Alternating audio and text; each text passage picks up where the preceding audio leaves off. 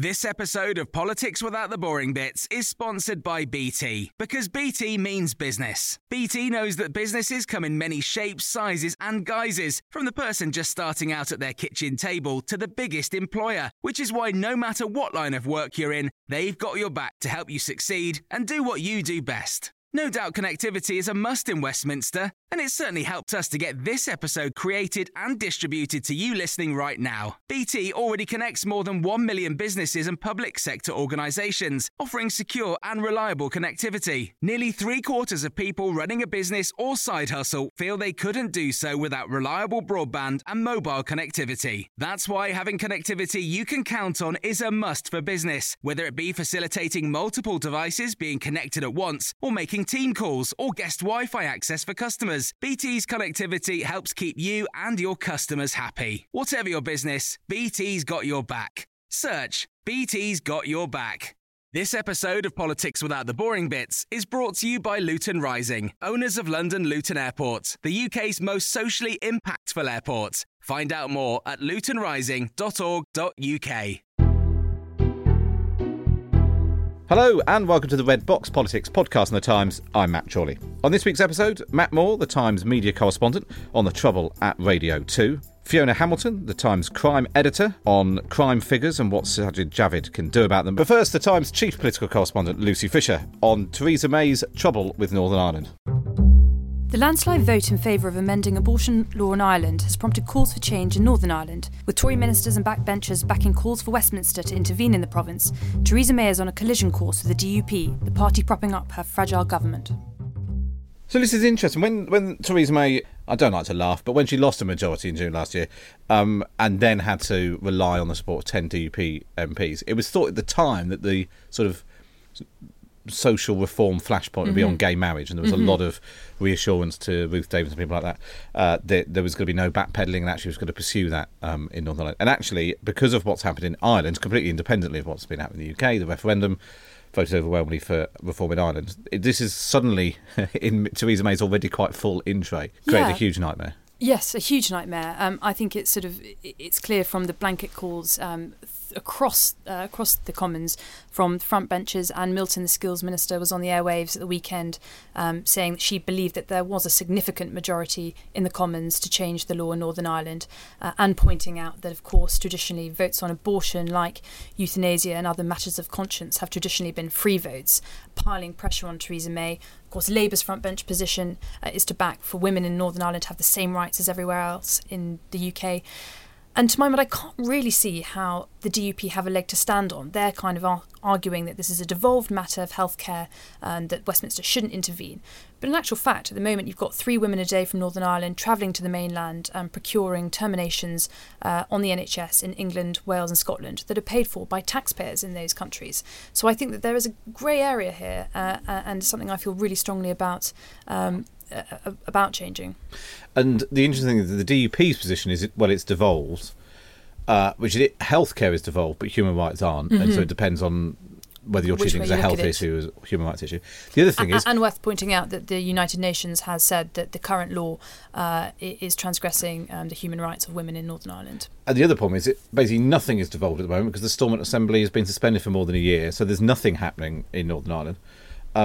And it all really just comes down to the politics. This is Theresa May having to shore up her political position in Westminster. She can't afford to upset the DUP, 10 of them, but the 10 most important people in the Commons in some sense. Yeah. Can she hold that position?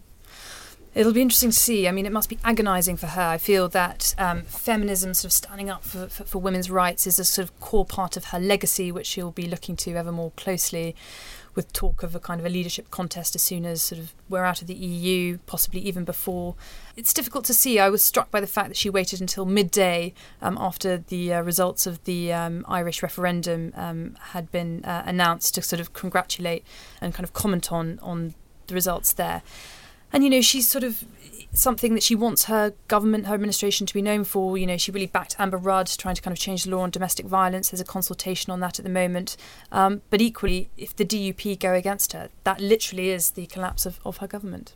And I thought it was telling that the Labour attack line, the one that Shami Chakrabarti was using at the weekend, describing the Prime Minister as a self-identifying feminist, was pretty devastating. pretty devastating, and also a sort of a dig at the Tories' ambivalence about self-ID when it comes to trans rights. I think Labour have really backed Theresa May into a corner. What do you make of this, Fiona? Well, it's just a dreadful dilemma for Theresa May, because I imagine, personally, a no-brainer on the law and how it should be changed. That's personally for me, but I imagine, as Lucy says, that's something she probably feels quite strongly about. But to be backed into a corner like this, where really the loss of DUP support a complete disaster. I can't really see how this one plays out. And I see it as an interesting, if you take a broader view just of how this government is sort of going on at the moment. Last week she got rid of the Leveson 2 dilemma, which was a huge problem for her, and now another even bigger, much more emotional problem crops up. It's going to be all over the papers, dreadful stories of women who have had to travel or have perhaps died because they haven't been allowed those rights. And I'm not quite sure where it ends for them. And the problem is, if you speak to any Tory whips, they spend... There's only so many times they can twist someone's arms and pull off their fingernails. If they've got no fingernails left, trying to persuade them to... they haven't even got to Brexit, the EU withdrawal bill. To try and persuade, they've got to try and get that through Parliament. Even having to deal with the political fallout of another vote on this is a problem. What about you, Matt? What do you make of it? Well, what I'd be very interested in is there any polling around what people in Northern Ireland would vote for an abortion if there was a referendum? Because if for some reason Theresa May imposed a referendum or DUP agreed to have one, they would presumably then campaign against any major change to the law. And Northern Ireland doesn't seem to have gone through the social liberalisation process that the South has done with gay marriage and gay rights over the last 4 or 5 years. Would Northern Ireland buck the sort of liberal trend and vote to keep its own abortion laws, and what would that do? It's a really good question. There was a poll that Amnesty International carried out last year that showed, I think it was about 3/4 in support for changing the law, at least in the case of incest and rape. Okay. I think. Obviously campaigners have sort of argued that was about the sample size. I think it was about 1,000 people. I think they argue it wasn't the right kind of conditions for a kind of trustworthy poll. But it's a really good question whether it's kind of less liberal than its sort of sister republic. Yeah, and maybe the process of going through a campaign, because it seemed from the outside that Southern Ireland and particularly Southern Irish women, it's been hugely energising and mobilising this issue around sort of broader liberal causes, whether we could see something beneficial for Belfast, Northern Ireland politics as well if there was this referendum and people were allowed to kind of speak out about these taboos and maybe shrink away from religious and sectarian politics. You're a brave man coming into this studio and advocating another referendum. Generally, we have a very strong line against any voting on anything in particular. But interestingly, there's been a bit of a split, it seems, even amongst Labour. You've got some people calling for a referendum in Northern Ireland, and other people saying that you don't need to have a referendum because... You could just change the law. You could just change the law. Yeah. And actually, there was one in Ireland because constitutionally they needed to do with it, literally amending the constitution. And there are just the conditions that the Westminster Parliament, with its elected MPs, can just vote on this as they do on other matters. Yes, you're absolutely right. So there is that split. Some people want a referendum. They're only advisory in Northern Ireland, so it wouldn't be binding if they did hold one. And other people like Stella Creasy, the Labour MP, who is planning to table an amendment to the domestic violence bill when it comes before the Commons.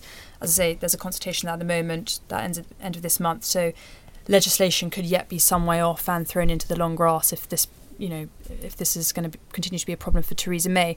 But the likes of Stella Creasy and sort of women's rights campaigners think that this is too urgent an issue and that Westminster should kind of go ahead and change the law without a referendum.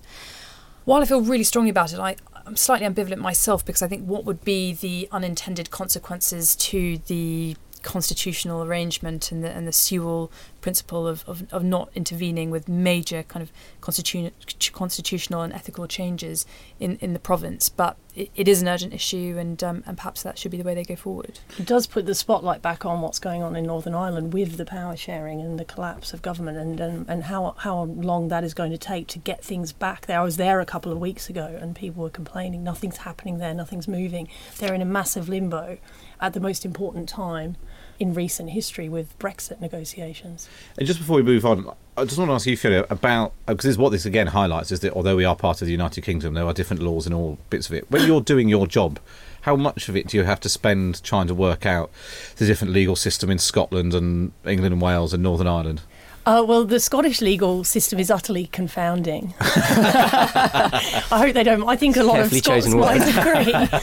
Although they may say the same about the system down here, so it's very different. And actually, in terms of doing my job, whilst the security aspect of my job, occasionally I delve into Northern Ireland, actually it's very separate. And until recently, I don't think we have that great interest in what's going on in Northern Ireland. I'm not talking about newspapers necessarily, but the population as a whole here.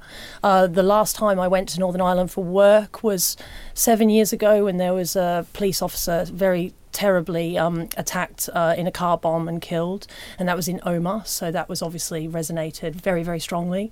And it was interesting being over there because there were all sorts of security alerts. In the week that I was there were about 7, I think, and they would never ordinarily make the news here, so I would have to plead a little bit of ignorance on that. Well, no, how to cover I think all journalists have suddenly, particularly political journalists, have suddenly become very detailed experts in the border arrangements and constitutional niceties of Stormont, which doesn't exist. But it will be interesting to see how this pans out. But let's move on for now. And this is Fiona Hamilton. After years of hostilities following plebgate, swinging cuts and unpopular reform, are the Tory police relationships beginning to thaw? And what was behind new Home Secretary Sajid Javid's charm offensive at the Police Federation conference last week? Now, this was fascinating. There was a good game of spot the difference to be had between the speech that Theresa May used to give to the Police Federation, tell him stop crying wolf and just get on with it, stop moaning, and he really ladled it on, Sajid Javid, in his debut outing. He really did. I mean, I've had the enormous pleasure of attending the Police Federation conference for several years. It's always by the sea, isn't it? That's it's something. Not anymore. It used to be in Bournemouth. Was it not in Bournemouth anymore? Very pleasant. It's now in Birmingham, which I have to say is a great city. Lots of lovely places to go and eat, and we all had a very good time. But a really, really big difference. It's been very frosty over the last few years. Of course, Theresa May famously gave her speech to them where she said, you're crying wolf over police cuts, and that did not go down very well at all. And in subsequent years, it perhaps got a little bit better towards the end of her time as Home Secretary, but there hasn't been warm support for the Tories, quite the opposite. Amber Rudd, it was interesting, even as recently in November. I mean, we've all been talking about violent crime increasing for the past, since New Year's Eve really, has been a major issue for the papers, but actually it's been increasing for well over a year. And she went to a conference of police chiefs in November and told them, first of all, that crime was not increasing, which raised some eyebrows because it was an interesting interpretation of the statistics. I think it was very much a Ruddian interpretation of the facts, which we came to see later on and led to a doubtful. Quite. But also told them to stop complaining. The public didn't want to hear their complaining, and the public just wanted to see them cut crime and fight crime. Now, I think Sajid maybe has seen that actually the public are listening to the police complaining, and that the public are not happy. And I think the Tories are very concerned about the rise, particularly in violent crime, but crime overall in certain areas. And they're meant to be the party that is strong on law and order, and it's not really looking like that. And they need the support of the police back, and they've really lost it at the rank and file particularly, but all the way through. Is there ever a time when the Police Federation liked the government of the day? Because, I mean, they're essentially like a trade union, and trade unions always want more money and better, more staff and all of that. Of course, and I think they started to talk about cuts about 6 or 7 years ago, and there was probably not the case that there is today, but they do have that case now. I mean, at the conference I heard leaders talking about a deficit of 5,000 detectives, the soaring crime rates in certain areas, and a really real difficult way, very difficult for them to work out how to tackle that because they've lost more than 20,000 police officers. So those cuts really, the cuts have consequences, has been the Fed's slogan for many years now, and they are making that point quite strongly. Starting to hammer home. Lucy, I was struck in Red Box this week. We had a piece actually about anything to do with Brexit. Imagine there was no Brexit. And interestingly, looking at the polling from public attitudes about challenges the country faced immediately before the referendum and now, crime is one of the ones that's gone up a lot. Yeah, it was only crime and health. Crime and health had really gone up. Obviously, Brexit has appeared as a sort of massive issue above that. But this is a problem for the Tories, isn't it? If they're even losing ground on the thing that they're the party of law and order. Yeah, it struck me actually. It's one of those things I've heard about from a lot of MPs. They talk, when you sort of chat to them in the corridors of Westminster. What are you hearing in your surgeries? What's troubling you casework wise? There's been a real lag with sort of the national conversation catching up with what lots of MPs have been aware of locally, both both in the shires or kind of rural areas. I think we tend to think of crime only as sort of an urban problem, but it seems really across the board people have been concerned about this for a couple of years. And of course, it really came to hurt Theresa May in the snap election last year, where with the kind of the terror attacks that happened, the spate of terrible attacks we had before the poll, questions started to be asked about, police cuts, both in relation to kind of national security, but I think also increasingly crime. I just wonder, Fiona, what you think. It's sort of, Matt and I are constantly listening to Police Minister Nick Hurd on the airwaves and his colleagues trying to argue that 20,000 fall of 20,000 police officers since 2010 doesn't have an effect, and actually all the studies show that doesn't matter or doesn't affect kind of crime rates. Surely that's nonsense. I think also the one of the issues is that crime is increasingly complex for a variety of different issues, and you need it's not just about numbers. You need people who actually know what they're doing. They're well trained. A lot of them do.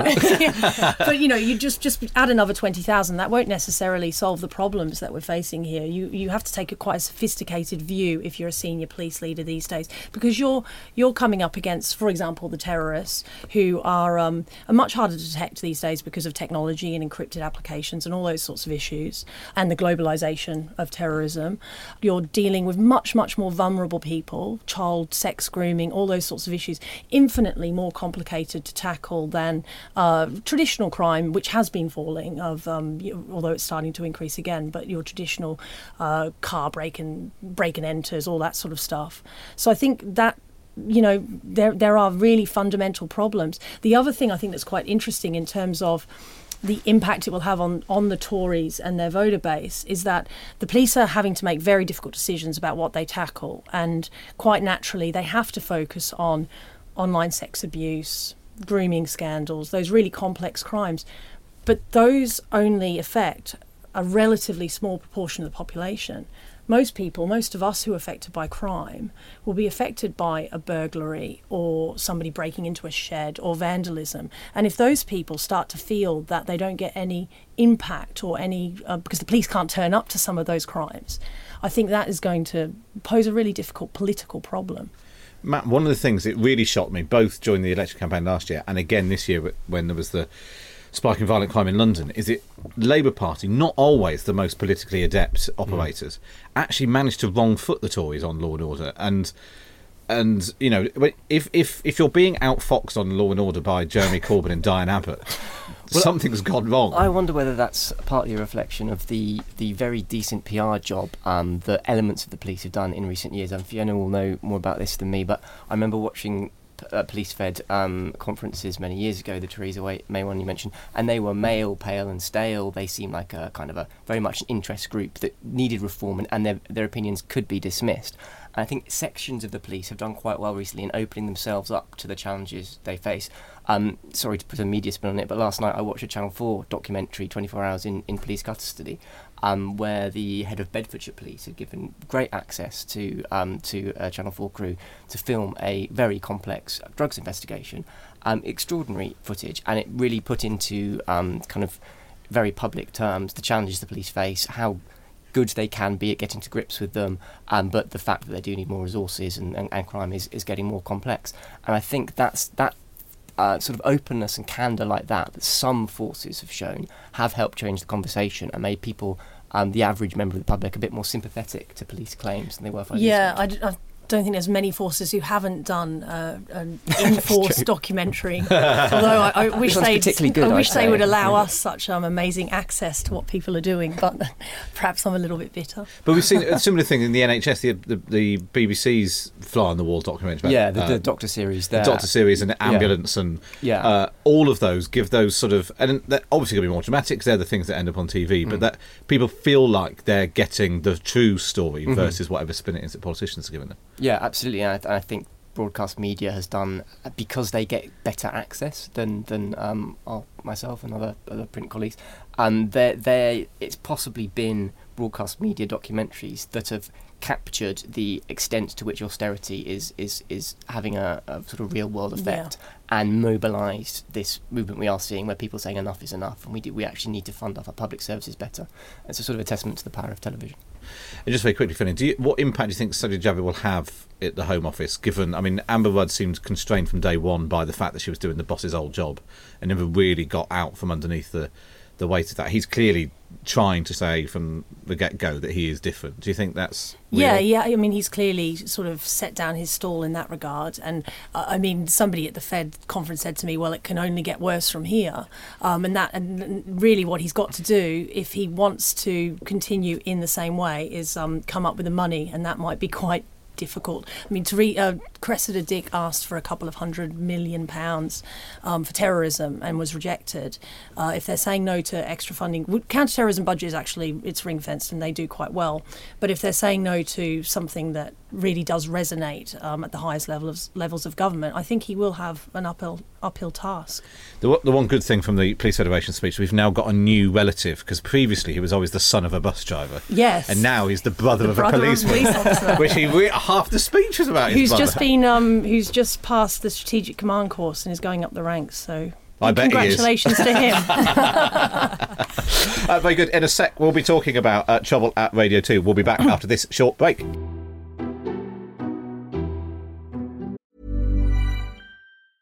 When you're ready to pop the question, the last thing you want to do is second-guess the ring. At BlueNile.com, you can design a one-of-a-kind ring with the ease and convenience of shopping online. Choose your diamond and setting. When you find the one, you'll get it delivered right to your door. Go to BlueNile.com and use promo code LISTEN to get $50 off your purchase of $500 or more. That's code LISTEN at BlueNile.com for $50 off your purchase. BlueNile.com, code LISTEN. This episode of Politics Without the Boring Bits is brought to you by Luton Rising, owners of London Luton Airport, the UK's most socially impactful airport. Find out more at lutonrising.org.uk. Welcome back. You're listening to the Times Red Box podcast with me, Matt Jolly. Joining the studio by Lucy Fisher, Fiona Hamilton, and this is Matthew Moore. Radio 2 listeners are up in arms about changes to the station's drive time show, which have seen Jo Whiley paired with the slot's long-standing host Simon Mayo. Are they just griping about change, or is this a BBC blunder? Now, this change slightly annoyed me, because when I wrote a column about the House of Lords, I described it as being as white, pale and middle-aged as the Radio 2 schedule. They've stolen your metaphor. And now they've gone, right, get Jo Whiley in there. So this is the BBC trying to show that it's... Yeah, the context for all this, it was announced, the change was announced in January, shortly after weeks and weeks of headlines about BBC equality sparked by the Carrie Gracie resignation. So it was part of the corporation trying to get on the front foot and saying we are addressing a long-standing issue, which is just how male the weekday daytime schedule is on Radio 2 and has been for 25 years. From breakfast to drive time, it's all been men. So it was a change along these lines was long overdue. They needed to try and diversify the daytime lineup. It's Britain's most listened to radio station. So they decided to take the very popular drive time show presented by Simon Mayo, which had 6 million listeners and did the same sort of features day after day that people were very familiar with and enjoyed on their commute home. And they took another very popular presenter, Jo Whiley, who did the evening show, and moved her into the drive time show, which they now share. It's been 2 weeks since that change came into force, and certainly the listener reaction has been overwhelmingly negative. There is a sense that there is no dynamic between them. The chemistry is very poor. They seem to be completing each other's sentences, and these are small gripes, but they're things that are very noticeable to listeners who've been with the show for years and see the presenter and his team of co-presenters as part of their friendship group. Essentially, you spend 2 hours a day listening to this show, more than you spend with your friends or your family. So there has been a major backlash. There's been 2 petitions set up on websites. I appreciate petitions mean little these days. Who has time to go around setting up petitions about what's on there? Change the channel. I think people have a sense of ownership over their radio station in the way they don't over their TV station. I think if they changed BBC Breakfast lineup, it wouldn't have got this backlash. So there have been 2 petitions. There have been sort of the controller of BBC Radio has sort of done interviews where he's referred to how he acknowledges the sort of unhappiness, but asked people to give the chance to bed the show down. Some people have said that last week the show got a bit better, the dynamic seems to be improving, but I think it's just a reflection of how difficult it is for the BBC to address these legacy equality issues without alienating a listenership that doesn't like change, that wants consistency, that wants familiarity, and they may not have handled it in the best way, but it's a reflection of them trying to update their schedules in a way to appeal to a broader range of listeners. Is the risk that, having done it ham-fistedly, they don't attempt to address it across the board in other parts of the BBC? I guess you could say that if they just crowbar a woman onto a previously a man show, that's a way of ticking that box. Other changes have been made at the station that have been promoting other female DJs. It's part of a process, and the context to it is almost age rather than gender, because the BBC, the controller of BBC Music has said that the Radio 2 is doing hugely well with 55 pluses, but sort of 35 to 55, it's been flatlining, and they need to get people who are in that age bracket. And Joe Riley appeals more to them as a recent former Radio 1 DJ than Simon Mayo, who is slightly older and has a slightly older demographic. And the main way they seem to be doing it is by playing unlistenable noise on Radio 1. I often discover. Lucy, what do you make of this? Are you a Radio 2 listener? I like a bit of Radio 2. It makes me laugh, actually. My father bought for me Jeremy Vine's autobiography as a Christmas gift a while ago, and I was laughing about listening to what you were saying, because he was talking about when he first arrived with his show, how the great conservatism, sporty conservatism of the British public kind of completely rejected him to begin with, and he needed a lot of time to kind of bed in. And now, to my mind, he is the voice of the station. So maybe it's just sort of people, I don't know, don't like change generally, but I guess, I don't know, I do think that there is a problem with the age thing, and now that radio's become democratised with, podcasts, and I would imagine that most people my age in their 20s or 30s are more likely to kind of get a podcast on their sort of smartphone rather than turn on a digital or analogue radio. It is a problem for the BBC. Yeah, and I think there's an argument they could be a little bit relaxed about that. They've got huge audiences of young people for their podcasts. Do they need the 5 p.m. Radio 2 slot to have a bunch of 30-year-olds listening? Why not? If 50-year-olds, 60-year-olds enjoy it, why not go after them? So yeah, I think there's certainly a group of old Radio 2 listeners who feel like their ears aren't wanted, and younger ears are required. Presumably they're panicking a little bit in a way, because they're seeing an exodus of people to Spotify as well as podcasts. But of course, I listen to Radio 4, but I didn't, if I want easy listening and what I enjoy, I'd always turn to Spotify. And they've got the same problem on the telly, haven't they, with Netflix? So yeah, absolutely. This is the sort of the broader epochal challenge facing the BBC, is how do you make yourself relevant when subscription services are stealing your audiences, and there doesn't seem to be anything that those services can't do that you can do solely. So perhaps local news and things like that Netflix isn't offering, but there is. It would be good though if they did. Yeah, watch that. Netflix does local news. It'd be really dramatic. Well, they'd have the resources to do it if they wish to. But yeah, the BBC needs to create a USP for itself in 8 years' time. What are they doing that none of these global international subscription services are currently doing? And that's the headache for Tony Hall at the moment.